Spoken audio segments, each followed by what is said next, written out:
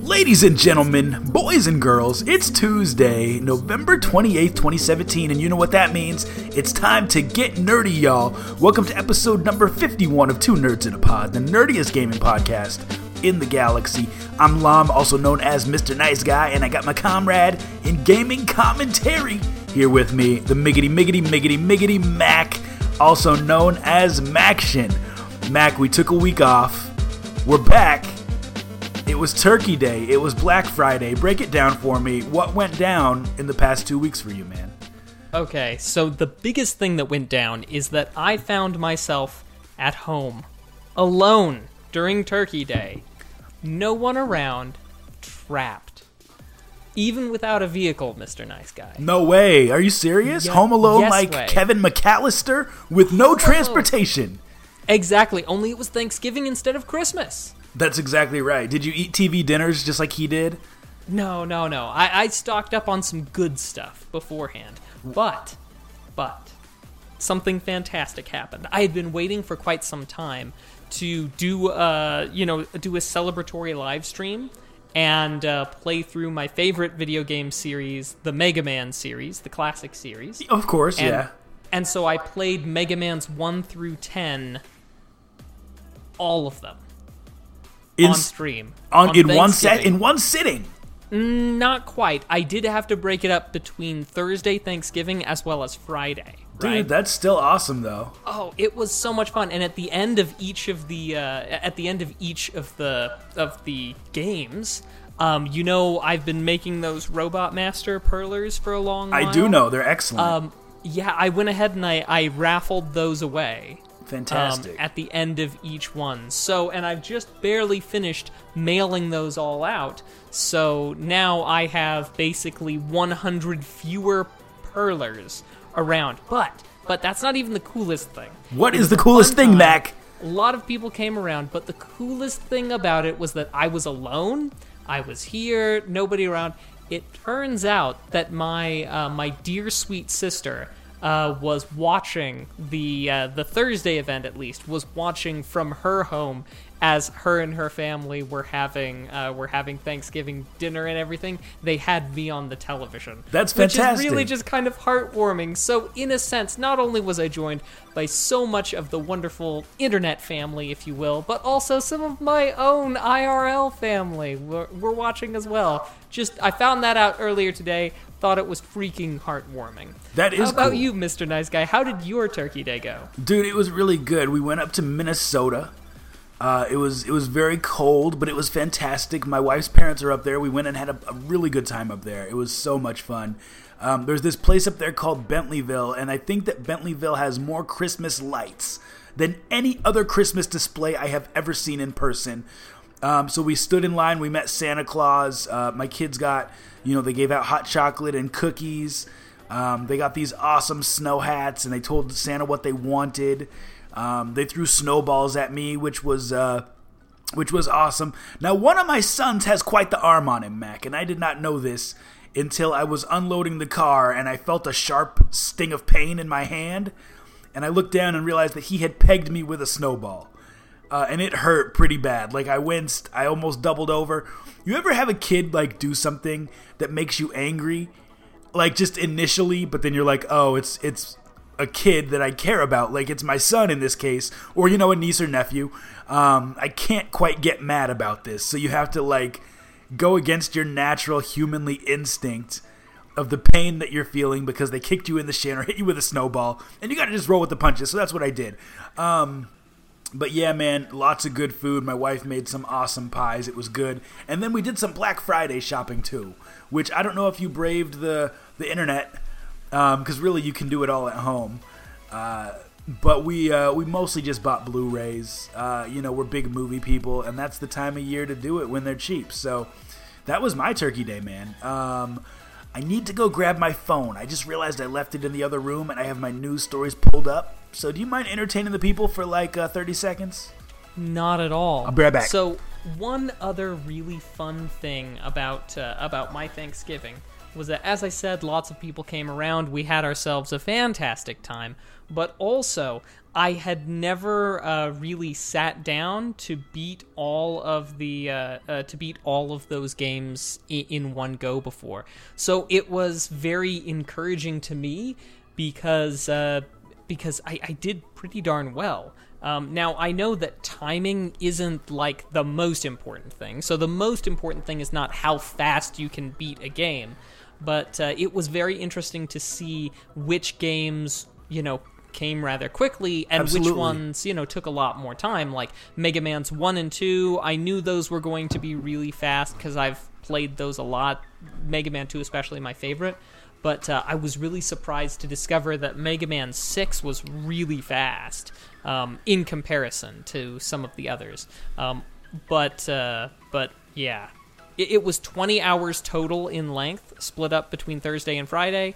11 hours for Mega Man's 1 through 7, 9 hours for Mega Man's 8, 9, and 10. So clearly you can see where I need to do a little bit more practice. Now here's the thing I gotta know. Are you not a fan of Mega Man X? Are you not a fan of that series? Because I think those are some of the best Mega Mans. They're good.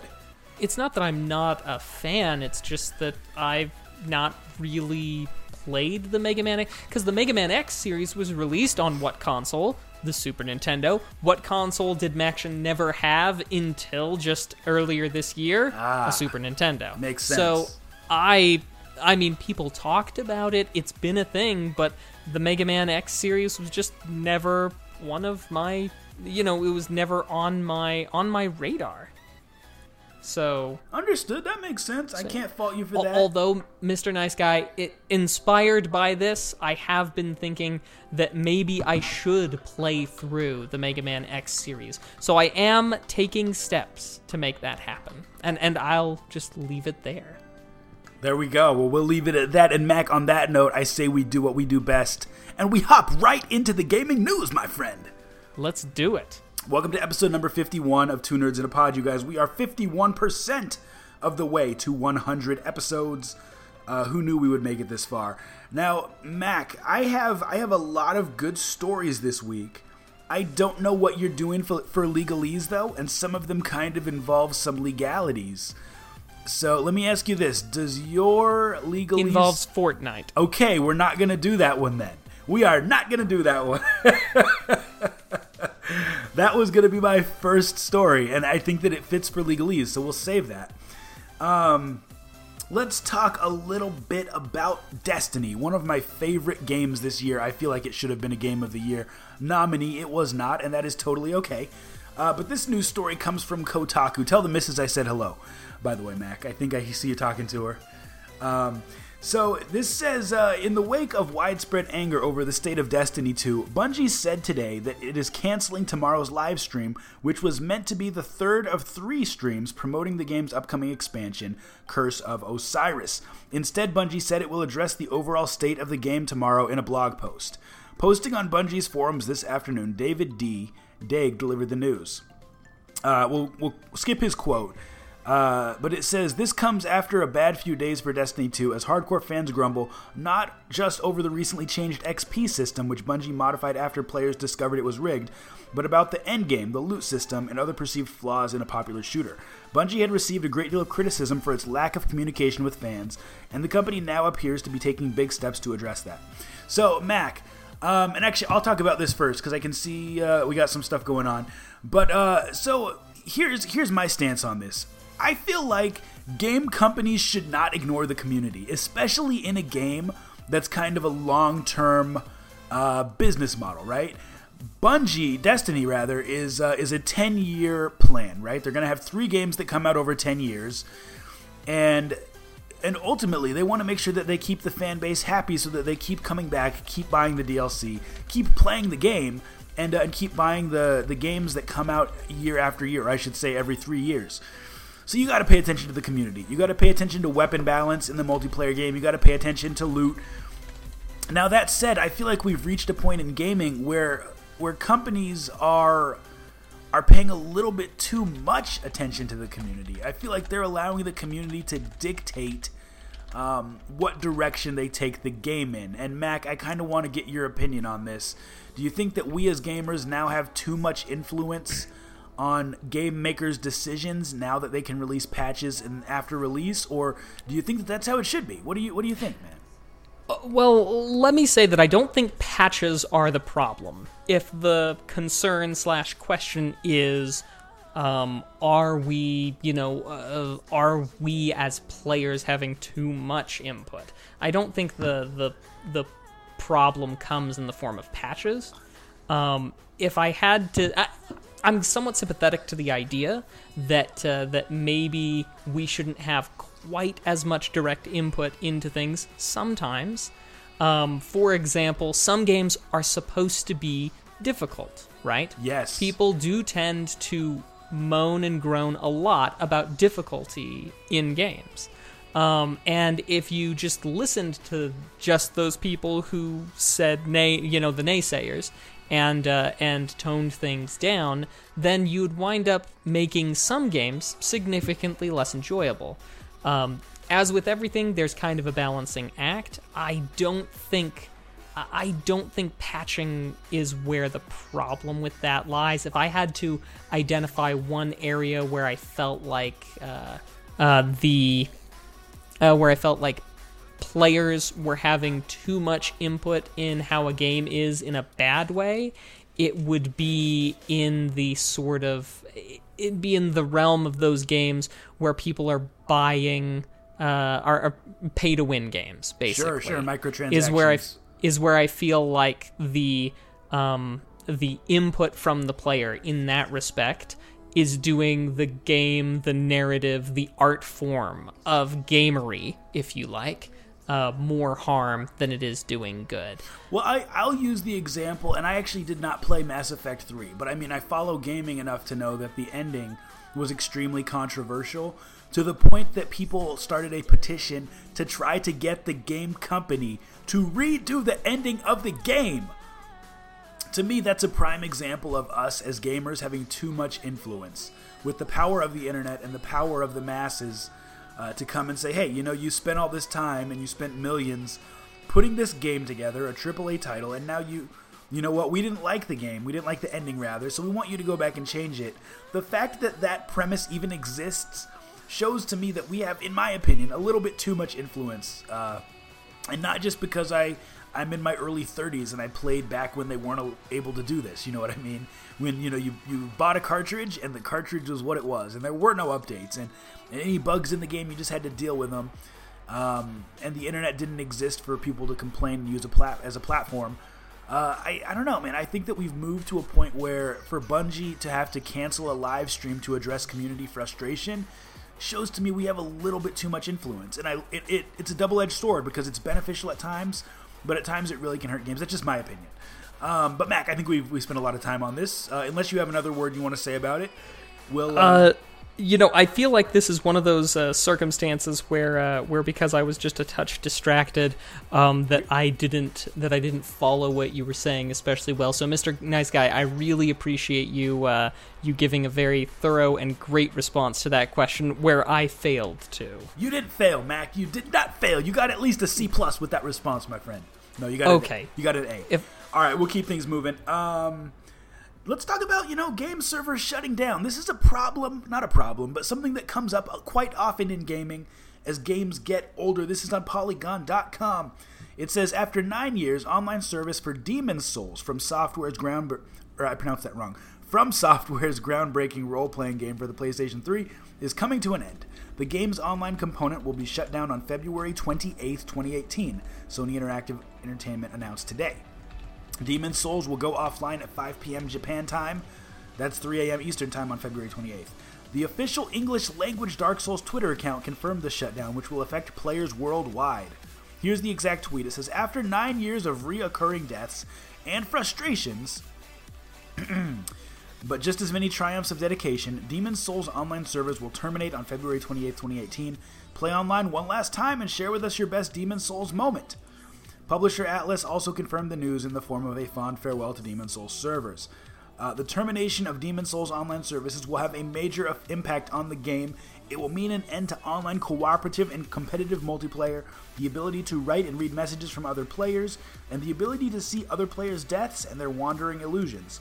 That will also impact the game's inventive Old Monk boss battle, which attempts to summon another player to the player's world, and its world tendency features. Okay, so just generally speaking, I hate when game servers shut down. And I get that they're not free to run, but at this point, and maybe I'm just cynical, I feel like when a game server shut down, it just means that we're going to get an HD re-release in 3 to 5 years. That's all. In my opinion, that's what it means. I think that they're going to re-release it, put some new servers up, and allow people to repurchase it and re-enjoy it. We've seen that a lot. Mac, you got a favorite game where the servers shut down back in the day?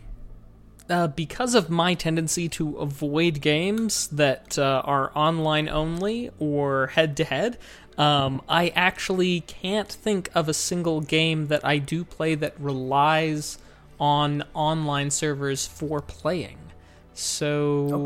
Okay. Nope.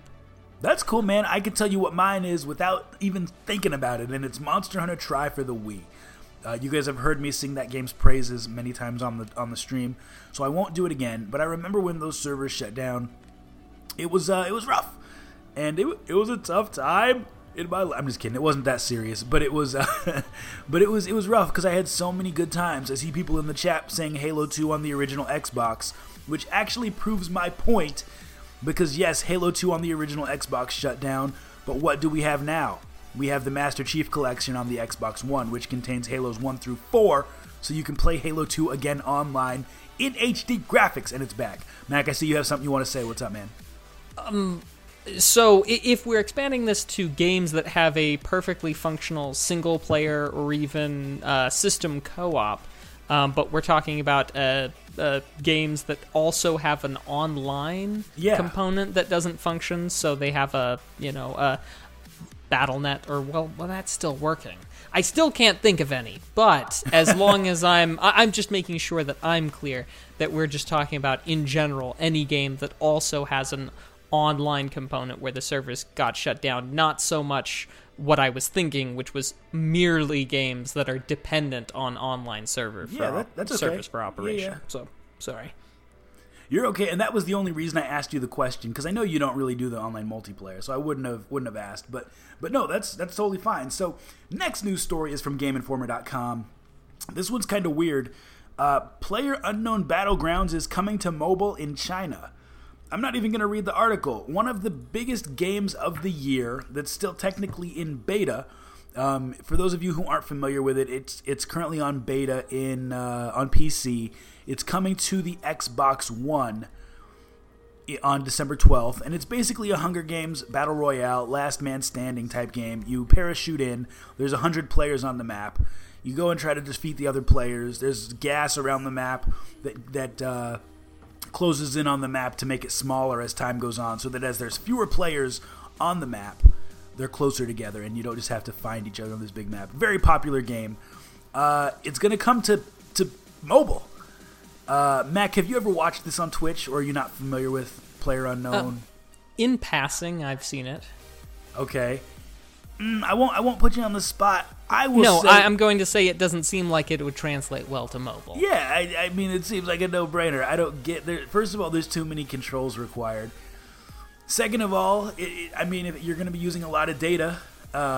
Third, I don't see phones having the processing power to really run a game like this where there are 100 people involved in a map at a time. And Mac, you might think that I'm wrong. I'd love to hear, because I saw your facial expression. Please correct me. You know more about mobile than I do. Well, most of the stuff is going to be handled server side. So really the processing that needs to be happening on the phone is going to be graphically displaying what's going on, which I imagine that those graphics would take quite a hit. But apart from that, all you really need to do is send the information, because PlayerUnknown Battleground is an online event. So yeah, you wouldn't need all that much oomph on the on the client side, because most of it would be done server side. But still, I mean, my biggest concern is being able to control well your avatar in that game. Yeah, the ability to aim down sights, the ability to strafe, the ability to do all the things, I mean, to drive vehicles, all the things that you need to be able to do on a mobile device, it seems like it'd be very, very difficult. So anyway, we'll see how it does. I mean, it's a popular enough game that people are going to try it. So here's one that Mac will be interested in. This is on GameRant.com. It says Square Enix may release... Oh, and of course, as I pull up the story, it starts to reload. Square Enix may release a wide range of games every year, but its bread and butter continues to be the Final Fantasy franchise. Wait a minute, are you into Final Fantasy or no?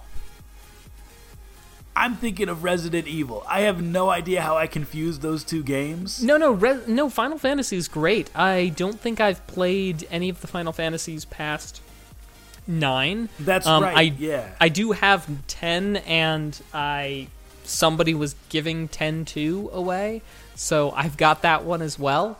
But definitely haven't played 10-2. I think I found the idea of skills related to your dresses being a little bit too much for me.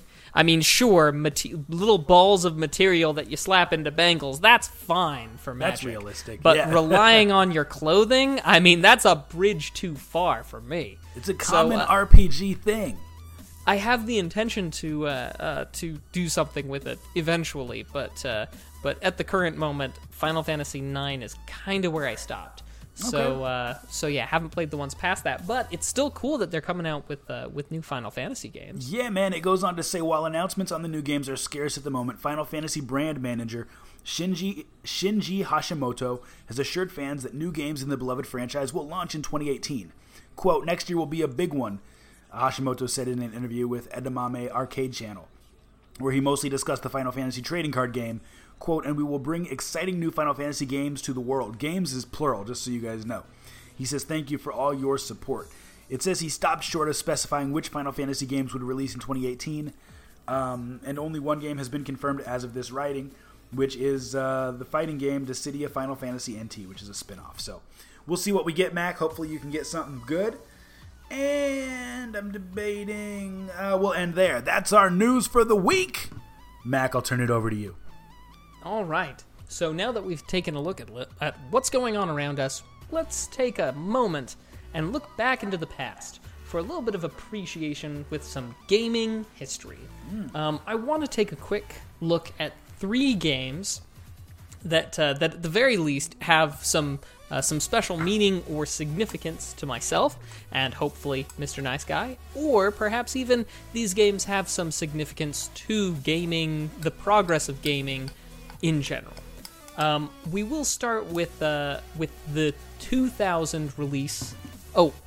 And for those of you who don't already know, these are games that were released since we recorded last, in years that have gone before.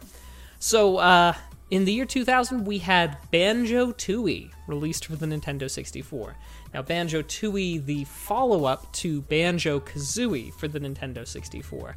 Now, the Nintendo 64 doesn't have the largest library of games. It has a significantly smaller library of games than either the Nintendo or the Super Nintendo.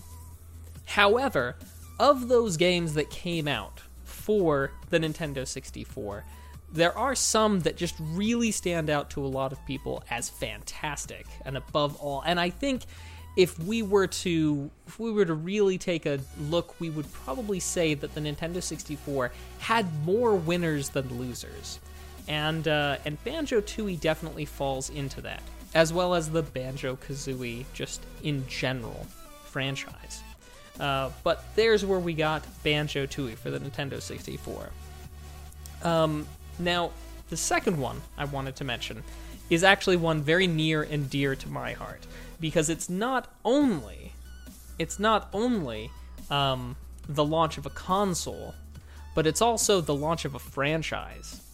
And that is, in 2001, the launch of Microsoft's Xbox. and the release of Halo Combat Evolved. I do want to say something about the launch of the Xbox, and it's important to note that where Microsoft is now a very big, almost omnipresence in gaming, back in those days, sure, you played games on Windows, and Windows had, Windows had a lot more game support than Apple. Far and above, way more support than Apple computers did in those days. But Microsoft was not what you thought of when you thought of gaming, and they had never released a console before. I remember reading articles from many gaming periodicals talking about how poorly Microsoft's entrance into the console market would be. People who said things like, well, Microsoft might have pretty good ideas about how to build a computer. They might have lots of experience in this or that, but that doesn't translate to understanding what people want. Nonsense. And even at the beginning, at the outset, when the Xbox was originally launched, they launched with a controller called the Duke, which was, I would say, fairly oversized. A lot of people had trouble handling the controller known as the Duke, which initially led to a lot of people thinking, oh yeah, well, Microsoft knows how to build computers, but they just don't know what gamers want or need. Of course, that was later fixed with the release of the S controller, but overall, it all started back in 2001 with the release of the Xbox, and I think that those early naysayers have very solidly been proven wrong. I'd agree with that. I would agree with that. And of course, I think we need not say too much about Halo Combat Evolved, a fantastic franchise, a fantastic game, and you could hardly have asked for a better launch title for the original Xbox than Halo Combat Evolved. And now, the third one I want to mention. In 2002, the release on the Nintendo GameCube of Metroid Prime. Oh, yeah. So, Metroid Prime was interesting because it was the first attempt to take the Metroid franchise and give it the Ocarina of Time treatment. Give it the 3D treatment. Bring it into a 3D circumstance. And now, Mr. Nice Guy, the Nintendo GameCube is not one of those consoles that I had. So I don't have the benefit of having ever played Metroid Prime, but it was a transformative episode in the series. Do you happen to have any specific thoughts or things to offer on Metroid Prime? It was a game that was ahead of its time. The premise of shooting, first person using your the arm cannon was just like a totally new thing for Metroid. We were so used to Metroid being strictly a side-scrolling game. I would compare Metroid Prime to Metroid as Mario 64 is to the original Mario, if that makes sense. Like, the first time you put it in your mind was just blown. Beautiful game, solid controls, fantastic. Mm-hmm. Well, that's what we had for this particular time around in gaming history. So hopefully these are meaningful to you as they are meaningful to us and to gamers in general. Absolutely! And kids, it's time for our next segment called The Topic of the Show. Actually, excuse me, it's called The Topic of the Week. I forget the names of the segments that I named myself. A segment where we talk about something that's currently relevant in gaming today, and it's something that's in the news. Not a news story, but just a gaming topic, so let's jump right in. This comes from Kotaku, and it says, new evidence suggests Super Meat Boy speedrunners cheated. Wow. Now, Mac, as a speedrunner, I may need your opinion on this. No, I am not a speedrunner. Hashtag Mac is not a speedrunner. I must see that in the chat. I will go down with the ship here. Maybe I'm not yet a speedrunner. I just happen to be in the company of speedrunners. So, carry on. He associates with speedrunners, but who you hang out with is who you are. So you're a speedrunner by association. Okay, so this news story says Super Meat Boy's challenging platforming and hidden secrets have turned it into a popular game for speedrunning. A new method for detecting cheaters now suggests that some famous runs might not be what they appear to be. There are two kinds of Super Meat Boy speedruns: real-time attacks, which show the entire game without interruption, and segmented runs that break the game into small chunks, then aim to optimize time for each section. Mac, are you with me on this? Because I'm not fully understanding the jargon. So two different types of speed runs, I guess. Occasionally, sneaky runners try to pass off segmented runs as real-time attacks with the help of video editing software. Members of the Super Meat Boy speedrunning community have developed a new way of detecting these spliced runs and are convinced they've found cheaters from as far as back as 5 years ago. The method is outlined in a document called Bandage Girl Autosave Animation Splice Detection. I'm going to say that again. Bandage Girl Autosave Animation Splice Detection, and involved watching a small loading an icon and counting the number of animation frames to determine if the game is running in real time. When players clear levels, a small image of Meat Boy's Love Bandage Girl... I'm not even going to read all this. But here's what I want to know, Mac, because I don't know a lot about speedrunning, but I do know that cheating in gaming generally is becoming a big thing. Is cheating in the speedrunning community a relevant, or not irrelevant, but like a big issue? Or is this kind of limited to Super Meat Boy as far as your expertise? Well, no, cheating is going to be a big deal in any community. Speedrunning, certainly more so than some others. I would certainly say that if you were playing a first-person shooter and somebody was using an aimbot, people would be kind of upset, but, you'd just kind of move on to the next thing. In general, in speedrunning, somebody cheating is a significantly larger deal. And I think that's owing to the nature of speedrunning being a challenge that you have mostly against yourself, but also against the community, in less of a, you win this round, but, well,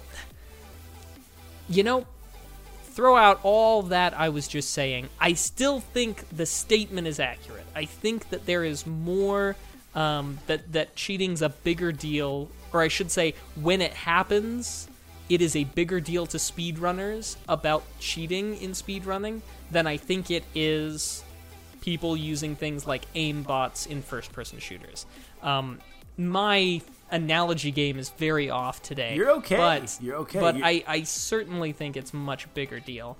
To help a bit with the jargon, the idea, of course, between the real-time attack and the segmented runs is that you'd be able to take your best shot, because a lot of things happen to be based on random number generation.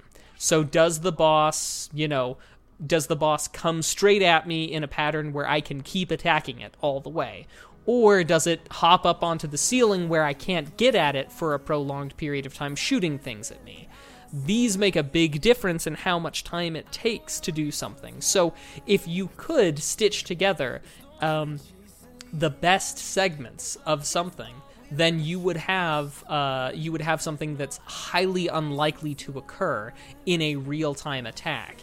And that's why it's kind of a big deal. So yeah, it's a huge deal.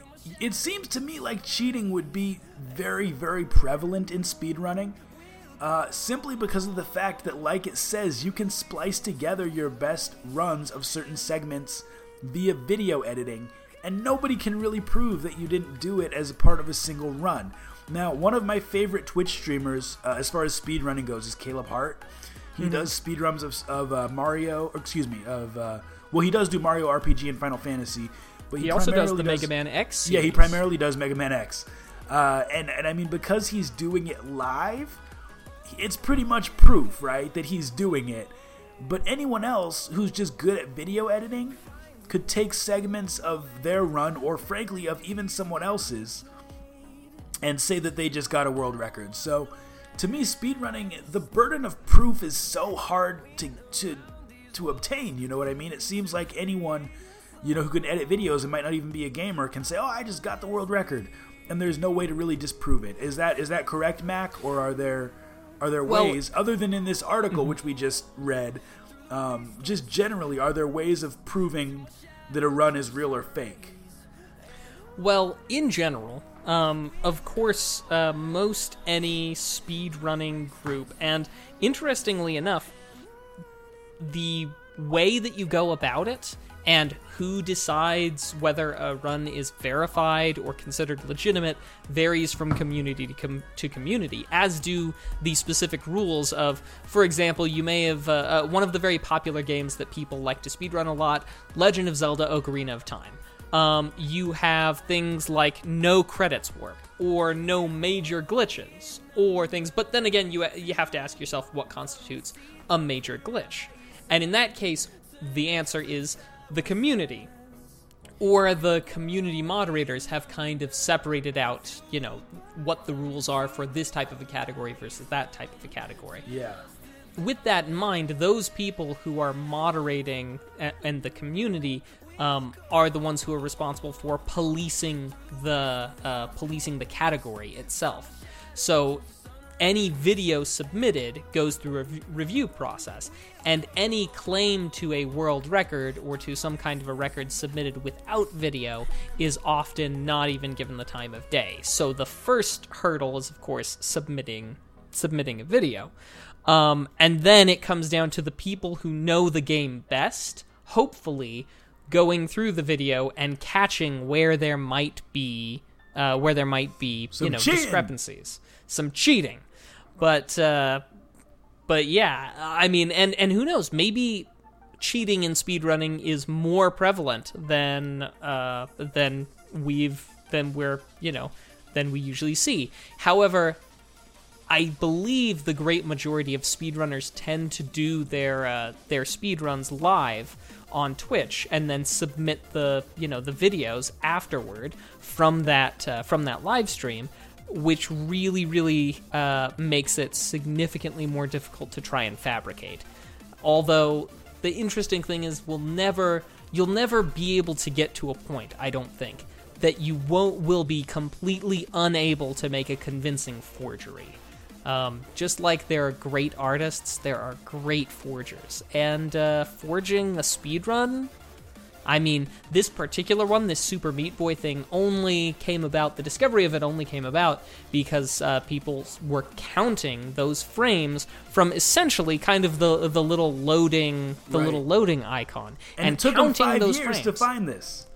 Well, I mean, maybe it took 5 years. Maybe it was not quite 5 years because it was more of an interest or finding it. But it stood for 5 years under what had then been, expert level scrutiny, only to be uncovered, years down the road. So maybe there's more going on. But I mean, there's this point where I feel like, in general, the speedrunning community holds themselves to a high honor standard. Think of them as Klingons, if you will. So there is a lot of frustration when there is any sort of stuff uncovered like this. So yeah. Good to know. Cheating in video games, you guys, such a big issue. I say we leave it at that. That was our topic of the week. And Mac, I'll turn it back over to you, man. All right. So now we're on to our crowdfunding section of the show that we like to call Kick or Kickstart. Yes. It's where we go ahead, we present a crowdfunding project that's currently looking for funds.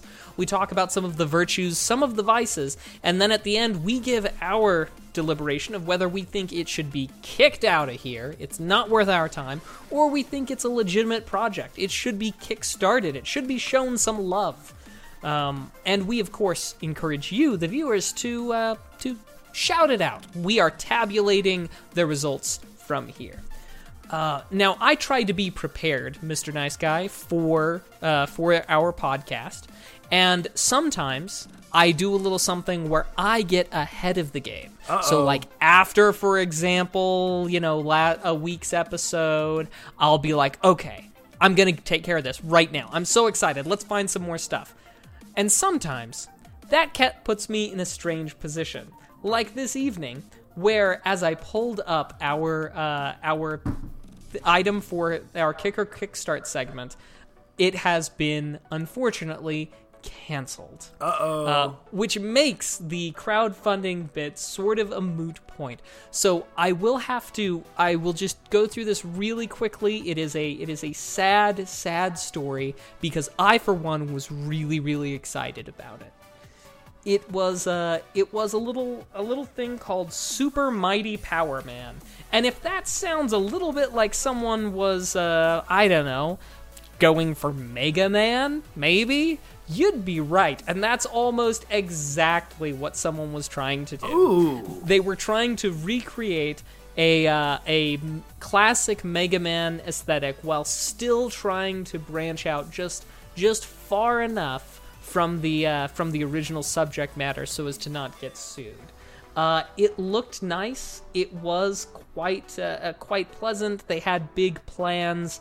They had a somewhat reasonable goal of 50,000 euros to make this. They even did have a demo. So I mean, for me, of course, a game really in an 8-bit aesthetic. £50,000, which seems like a reasonable amount of money, but not too much. 50,000 euros. Let's see, 12 euros for for an early bird digital copy. 10 euros for just a digital copy when they hoped to release in November of 2018. This time or so next year. It had a lot of really, really cool things going for it. Is the demo here still? No, I've got it, but it's not here still, unfortunately. What was quite funny about it, though, is that it talked about the demo, and if you went to their site, you could actually, it would actually reference the demo in all the things, but I couldn't find it anywhere. And so they rectified that and got the demo up there to play. But it was one of those things where for a couple of minutes I'm just like, what? You can't promise me a demo and then not have it? And then, I got my hands on it, so it was there. But unfortunately, in their own words, let's see. They say that they had received. Well, I'm just going to paraphrase. That they had received some interest with some developers on how to secure funding for development as opposed to Kickstarter, and that they were not. They didn't feel themselves successful in generating the type of interest on Kickstarter that they had hoped for. Unlike many Kickstarter campaigns that overpromise and end up being late, we were willing to follow a similar path. We are assured, based on tons of feedback and so on. They talk about how they're going to press forward nonetheless with their project. So I guess the sad story here is that I would have liked for us to banter back and forth about how cool or not cool it looked, and how Mr. Nice Guy would say, it's 2017. You should be working on some AAA style games, not any of this backward retro stuff. Who would even make a retro pie arcade cabinet? I mean, that's silly stuff. Stop it. Get living in the present. Live in the now. But unfortunately, this is just one opportunity that's going to have to go by without us. So it looked great. I wanted to fund it, and I would certainly have given it a kickstart. But alas, we will not get that opportunity. But alas. No, this looks awesome. The one thing, I feel like they were trying to get sued, because this is very similar to Mega Man, and they even have a section in their frequently asked questions that says, Super Mighty Power Man sounds a lot like Mega Man. Is that on purpose? They say their answer is, Super Mighty Power Man is not Mega Man simply because there's only one Mega Man, ! Only one Blue Bomber. However, it's fair to say that Super Mighty Power Man borrows some game mechanics and game loops from the Mega Man series, like that game borrows from other titles, although the playability and pace, blah, blah, blah. So, yeah, I mean, I think that it looks awesome, and I do like retro games, Mac. I don't know what you're talking about, man. I would have said kickstart this. It looks really, really cool. So that's unfortunate, but I will give them props for not collecting people's money and then under delivering. I think that's a good thing. I respect that. Yeah.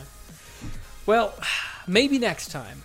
But, and now, before you end the segment, I wanted to ask, I was reading an article today about a Kickstarter that was made by one of the composers of Skyrim. I don't know if you heard about this, but this article was on the front page of Kotaku this evening when I was researching some stuff, and it says that in 2013 he collected $121,000 for his Kickstarter, with the intent of releasing another Skyrim-style soundtrack CD.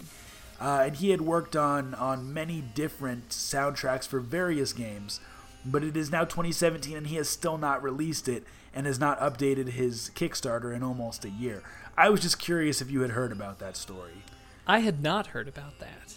And to me, that's the opposite of what Super Mighty Power Man is doing. They shut it down rather than collecting people's money. This Skyrim music producer guy, collected people's money and then went MIA for 4 years. So I hate to sound like a beat a dead horse, but sometimes Kickstarters just don't come through. The crowdfunding doesn't always work. So yep, the Kickstarters do sometimes go bad. And you know, Mr. Nice Guy, sometimes I've even called duds on this very podcast. I mean, and there are some times where, sadly, the egg's on my face, and I realize all too late that the product that I get was not exactly what was promised, like that Retro Engine Sigma. But often, other times, we get exactly what we were hoping and dreaming for. So, even with those sometimes, I do certainly feel like, on the net, I really feel like crowdfunding is doing a good service for us. Yeah, I'd agree. Or we're doing a good service for it. Probably the latter. Mutual benefit when it works out. Dude, they even had t-shirts for this. This looks pretty sweet. For this Super Mighty Power Man. Anyway, did you have more to say about this, or should I keep going? We knew you were taken from us much too soon, Super Mighty Power Man. May you rest in peace. Fantastic. Well, guys, it's time for my favorite segment of the show. A segment of the show called The Dummy of the Week. A segment of the show where we talk about someone who did something stupid, idiotic, or downright dumb, and we make a little bit of fun of them in the world of gaming. There were a lot of opportunities for that this week, but we chose this guy. A lot of times we choose someone who got arrested for something, and that's what we're doing this week. This story comes from the MiamiHerald.com. It says a teenager who wanted to keep playing video games attacked his mother and stepfather with a golf club. The Okaloosa County Sheriff's Office said an attack that included trying to stab the stepfather with a golf club. Now, when I first read this, I thought, how do you stab someone with a golf club? They're extremely blunt. Let's read and find out, kids. So the article goes on to say the teenage boy was charged with domestic violence battery on his mother and felony domestic violence-related aggravated battery on his stepfather. Because he is a juvenile, no names were released in the sheriff's office description of last Tuesday's family fight in a Destin home, which the agency said came from what the boy told deputies. Deputies said the boy admitted that his mother wanted him to stop playing a video game involving other players and talk to her. So, to me, that's not the issue here. I'm sure he admitted that his mom wanted him to stop playing video games, but that's not something you admit. That's just stating the fact. So I don't know why. Did they have to coerce that information from him? Like, why did you stab your stepfather? I did stab him, but I don't want to say why I did it. Like, I don't think that's how the interrogation went down. I think that the stabbing may have been the part that was tough to get him to admit to, if you guys are following what I'm saying. It goes on to say, when he didn't... Let me read that again. Deputies said that the teen admitted that his mother wanted him to stop playing a video game involving other players and talk to her. When he didn't, she brought the golf club into play by threatening to smash the video game console. Now, to me, this escalated very, very quickly. Like, I can just picture his mom with, like, a 50s, flower dress on, bringing in a plate of cookies and a big pitcher of milk, like, yo, can you turn off your Xbox and come eat some of these chocolate chip cookies? Spend some time talking to your good old ma. And he was like, yo, I'm playing Halo right now. I don't have time for that. And then she immediately goes and gets a golf club? Like, how is that the solution? I feel like the mom should be in jail for introducing the golf club into the equation. That's ridiculous. So then it says the teenager grabbed the golf club and began pushing his mother with it, according to the report. I didn't know you could push someone with a golf club, but apparently this kid found a way. When the stepfather tried to stop the pushing, the teenager began hitting him with the golf club. When the golf club broke in half, I'm going to read that again. When the golf club broke in half, that's really where the story should end, because how do you break a golf club in half and not have the person already be in the hospital? Golf clubs are pretty sturdy, and they're meant for being swung and hitting stuff, not people. But regardless, the teen then tried to stab his father with the broken end, but, quote, it didn't work, the teen told deputies. Now, I love the fact that he tried to stab his dad and then told the police officers, yo, I tried, but it didn't work, though. Just so you know. Like, if this goes to trial, I want you guys to know that it did not work for me to stab him. It goes on and it says the father drove himself to medical care once he got stabbed. That's the end of the story. Parents, there's a lot better ways to stop your kids from playing video games than bringing a golf club in the room. Just unplug it, stand in front of the TV, don't introduce weapons into the equation. And kids, if you're hitting your parents with a golf club and the golf club breaks in half, that's when you should stop. That's when you should just stop and just realize you have a problem. And that's our Dummy of the Week, you guys. Mac, I'll turn it back to you, man.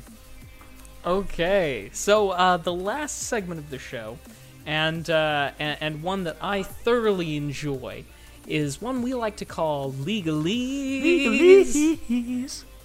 And during this bit, we like to talk about the law and its interface with video games. Now, sometimes this takes the form of things that are going on right now. Maybe it's sometimes, stupid stuff that really shouldn't be a legal question, but kinda is. Sometimes it's things that that we talk about, old lawsuits, things that have shaped the way that video games are today. And this one, I don't think is going to be especially groundbreaking, but it has the potential for some. This happens to be a story about a young man, well, a few troubled people, and one young man in particular, who decided to cheat at Fortnite. And, one thing led to another, there was a lawsuit filed, and there's just hilarity on all sides. But I want to try and kind of give some background to it. So Fortnite is a video game. It's a video game that I've never played. It's fantastic! But it is a video game that's very much in the form of, or in the style of Overwatch. Correct, Mr. Nice Guy? No, actually. Okay, please fix my misunderstanding. Yeah, so there's two modes. There's the free mode, which is a battle royale, much like PUBG that we were discussing earlier. Last Man Standing. PUBG. There's also like it's almost like Left 4 Dead, except you're more building like survival fortresses to hold off hordes of zombies, that type of thing. Thank you for couching it in terms that I could understand, Mr. Nice Guy. He Not puts a it problem. in terms of Left 4 Dead. I get it right away. Yep. But I did meant to say the battle royale, like not like Overwatch, but nonetheless. So, it so happens that that the makers of Fortnite take a very dim view of people cheating. And so, one particular 14-year-old boy happened to have a YouTube channel, and on that channel, he had a video that demonstrated how to install software that assisted you in cheating at Fortnite, and also in the operation thereof. Now, where it gets kind of interesting is that Epic, those are the makers of Fortnite, they issued a takedown, a DMCA takedown, and that was appealed by the 14-year-old kid. Now, let me just say this: if I ever had a time, and I have had times where I myself have disputed claims on my own YouTube videos back when I was actively making them. If I ever had one of those come up on one of my videos that I was, doing something against the terms of service, I would probably just let it slide. You know what I mean? I would just be like, well, sure, maybe they shouldn't be taking down my video, but I also shouldn't be showing people how to break their game. But nonetheless, the kid appealed it, and in response to that, Epic made a lawsuit in response. I'm going to read Epic's own comments about it. This particular lawsuit arose as a result of the defendant filing a counterclaim to a takedown notice on a YouTube video that exposed and promoted cheats and exploits on our game. Under these circumstances, the law requires that we either file suit against that person or drop the copyright claim entirely. Epic is not okay with ongoing cheating. We take seriously and will pursue all available options to make sure our games are fun, fair, and competitive for players. They're basically saying, we gon' find you. We gon' find you. We gon' find you. We're coming for you, We're coming the for bed you. intruder. Good one. So, this is what's particularly interesting. As the kid is 14 years old, his mother weighed in a statement that was sent, and this is what's making this particularly newsworthy. I want to focus on one of the claims, but I will just quickly mention all the things that the mother brings up in her response that she filed with the court. So she said that because Fortnite's terms of service requires parental consent for a minor to agree to the end-user license agreement, and she never gave this consent, that Epic cannot sue her child. She also said, well, if you guys are claiming that, if you're filing this suit because you claim that my son has lost you revenue, it's a free-to-play game. You need to prove that what my son has done has actually caused a loss or a massive profit loss to the company. She also said, my son didn't make the cheating software. He didn't hack the game. He just showed other people how to do it.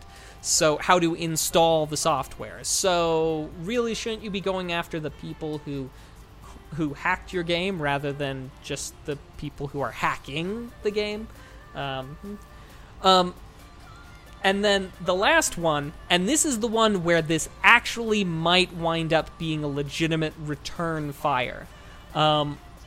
She says that by releasing her son's name publicly, and he's a minor, that they violated Delaware's the state that the boy lives in, Delaware's laws related to the release of the information of minors. So of all of the things presented, because of course, let's not forget that the suit's coming about as a result of this, of this, and I mean, who knows where it's going to land when they finally hash this out.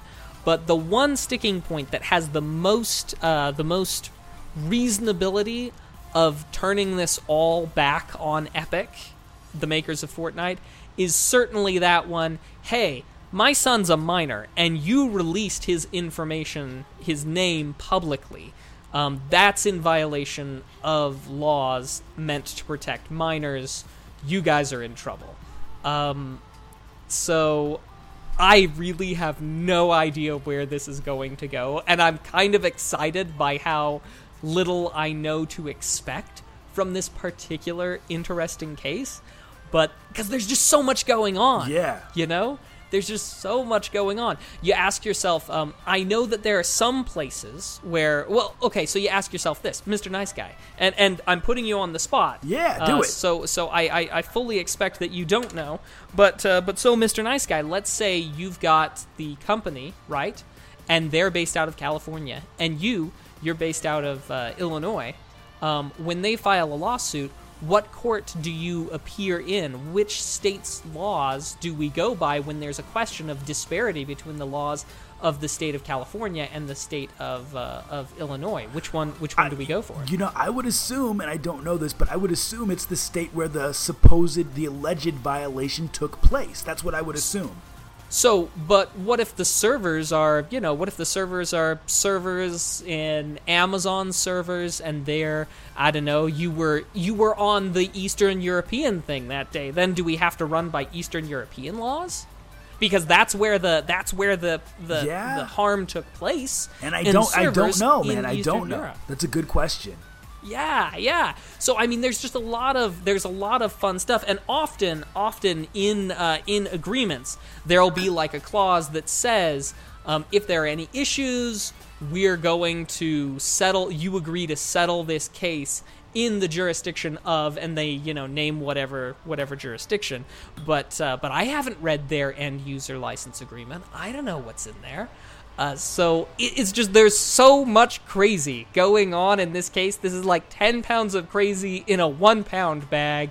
And whoever it is who gets in on this specifically, who winds up being the lawyer who takes this, I just cannot wait until I start reading things from them.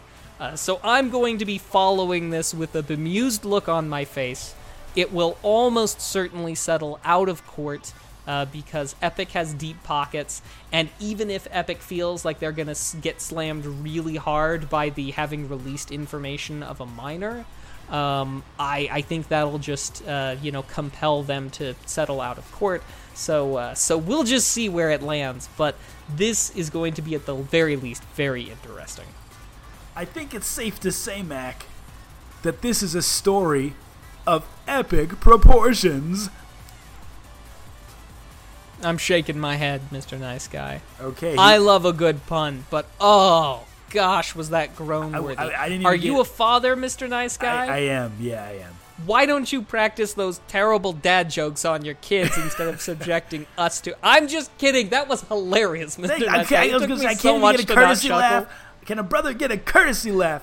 Thank you so much. You don't need a courtesy laugh. You get a genuine one from me. I had to hold it together during that. I appreciate it. Well, it was corny, though, if we're being honest.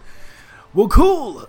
Someone in the chat says they don't get it. It's because the name of the company that's suing is Epic, and so the only thing better than telling a joke is explaining the joke afterward.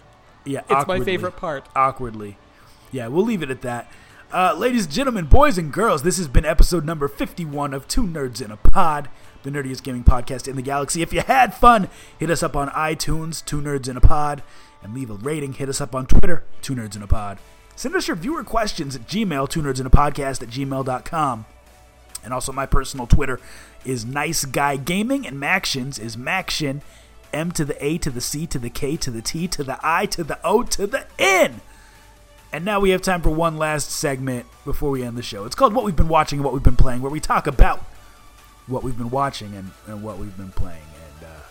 And you let us know in the chat what you've been watching and what you've been playing so we can find more nerdy stuff to watch and play. Mac, I'll leave it to you, man. Lead off. Well, I have obviously been playing some Mega Man's 1 through 10 because of my Thanksgiving time, and that was very enjoyable. Apart from that, I haven't played anything but Mega Man's 1 through 10 since we met last. So that's what I've been playing. But what I've been watching, Mr. Nice Guy, a friend of mine, I've been helping him get through Stranger Things. Ooh. Season 1, and now we started in on Season 2. Also, Mrs. the Mac and I, we've been watching Madam Secretary. That's what I'm talking about. We are now into Season 2, and can I just say that what Henry McCord is doing in the beginning little bit of Season 2 does not sit well with me. Uh-oh.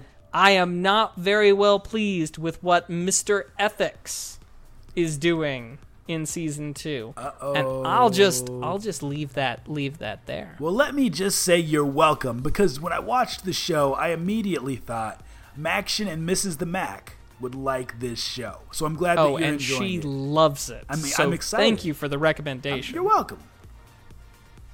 Oh, were you done with your watching and playing stuff? Oh, yeah, that's all I've got. Sorry, my life's crazy right now. Dude, I feel you, man. That's all I had time for. I feel you. And for people in the chat, if you want to put the stuff you've been watching and playing, please let us know. I know that some people are shy, and that's totally okay. People don't want to say publicly what they've been watching.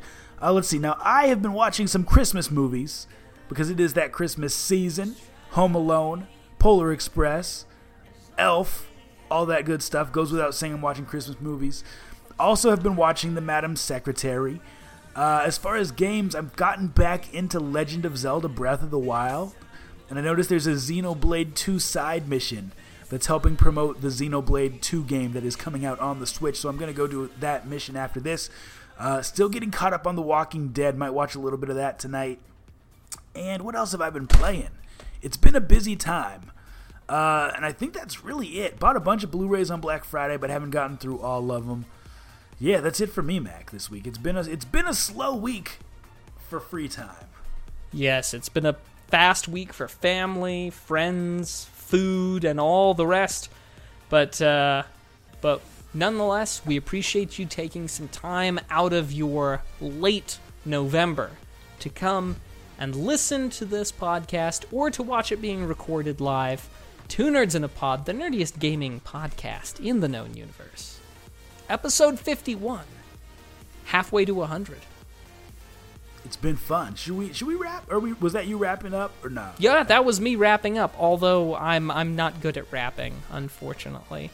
But yep, Mr. Nice Guy, please take us away. You guys are the best viewers on Twitch. We love you. See you next week. Same bat place, same bat time, same bat rhymes. Deuces.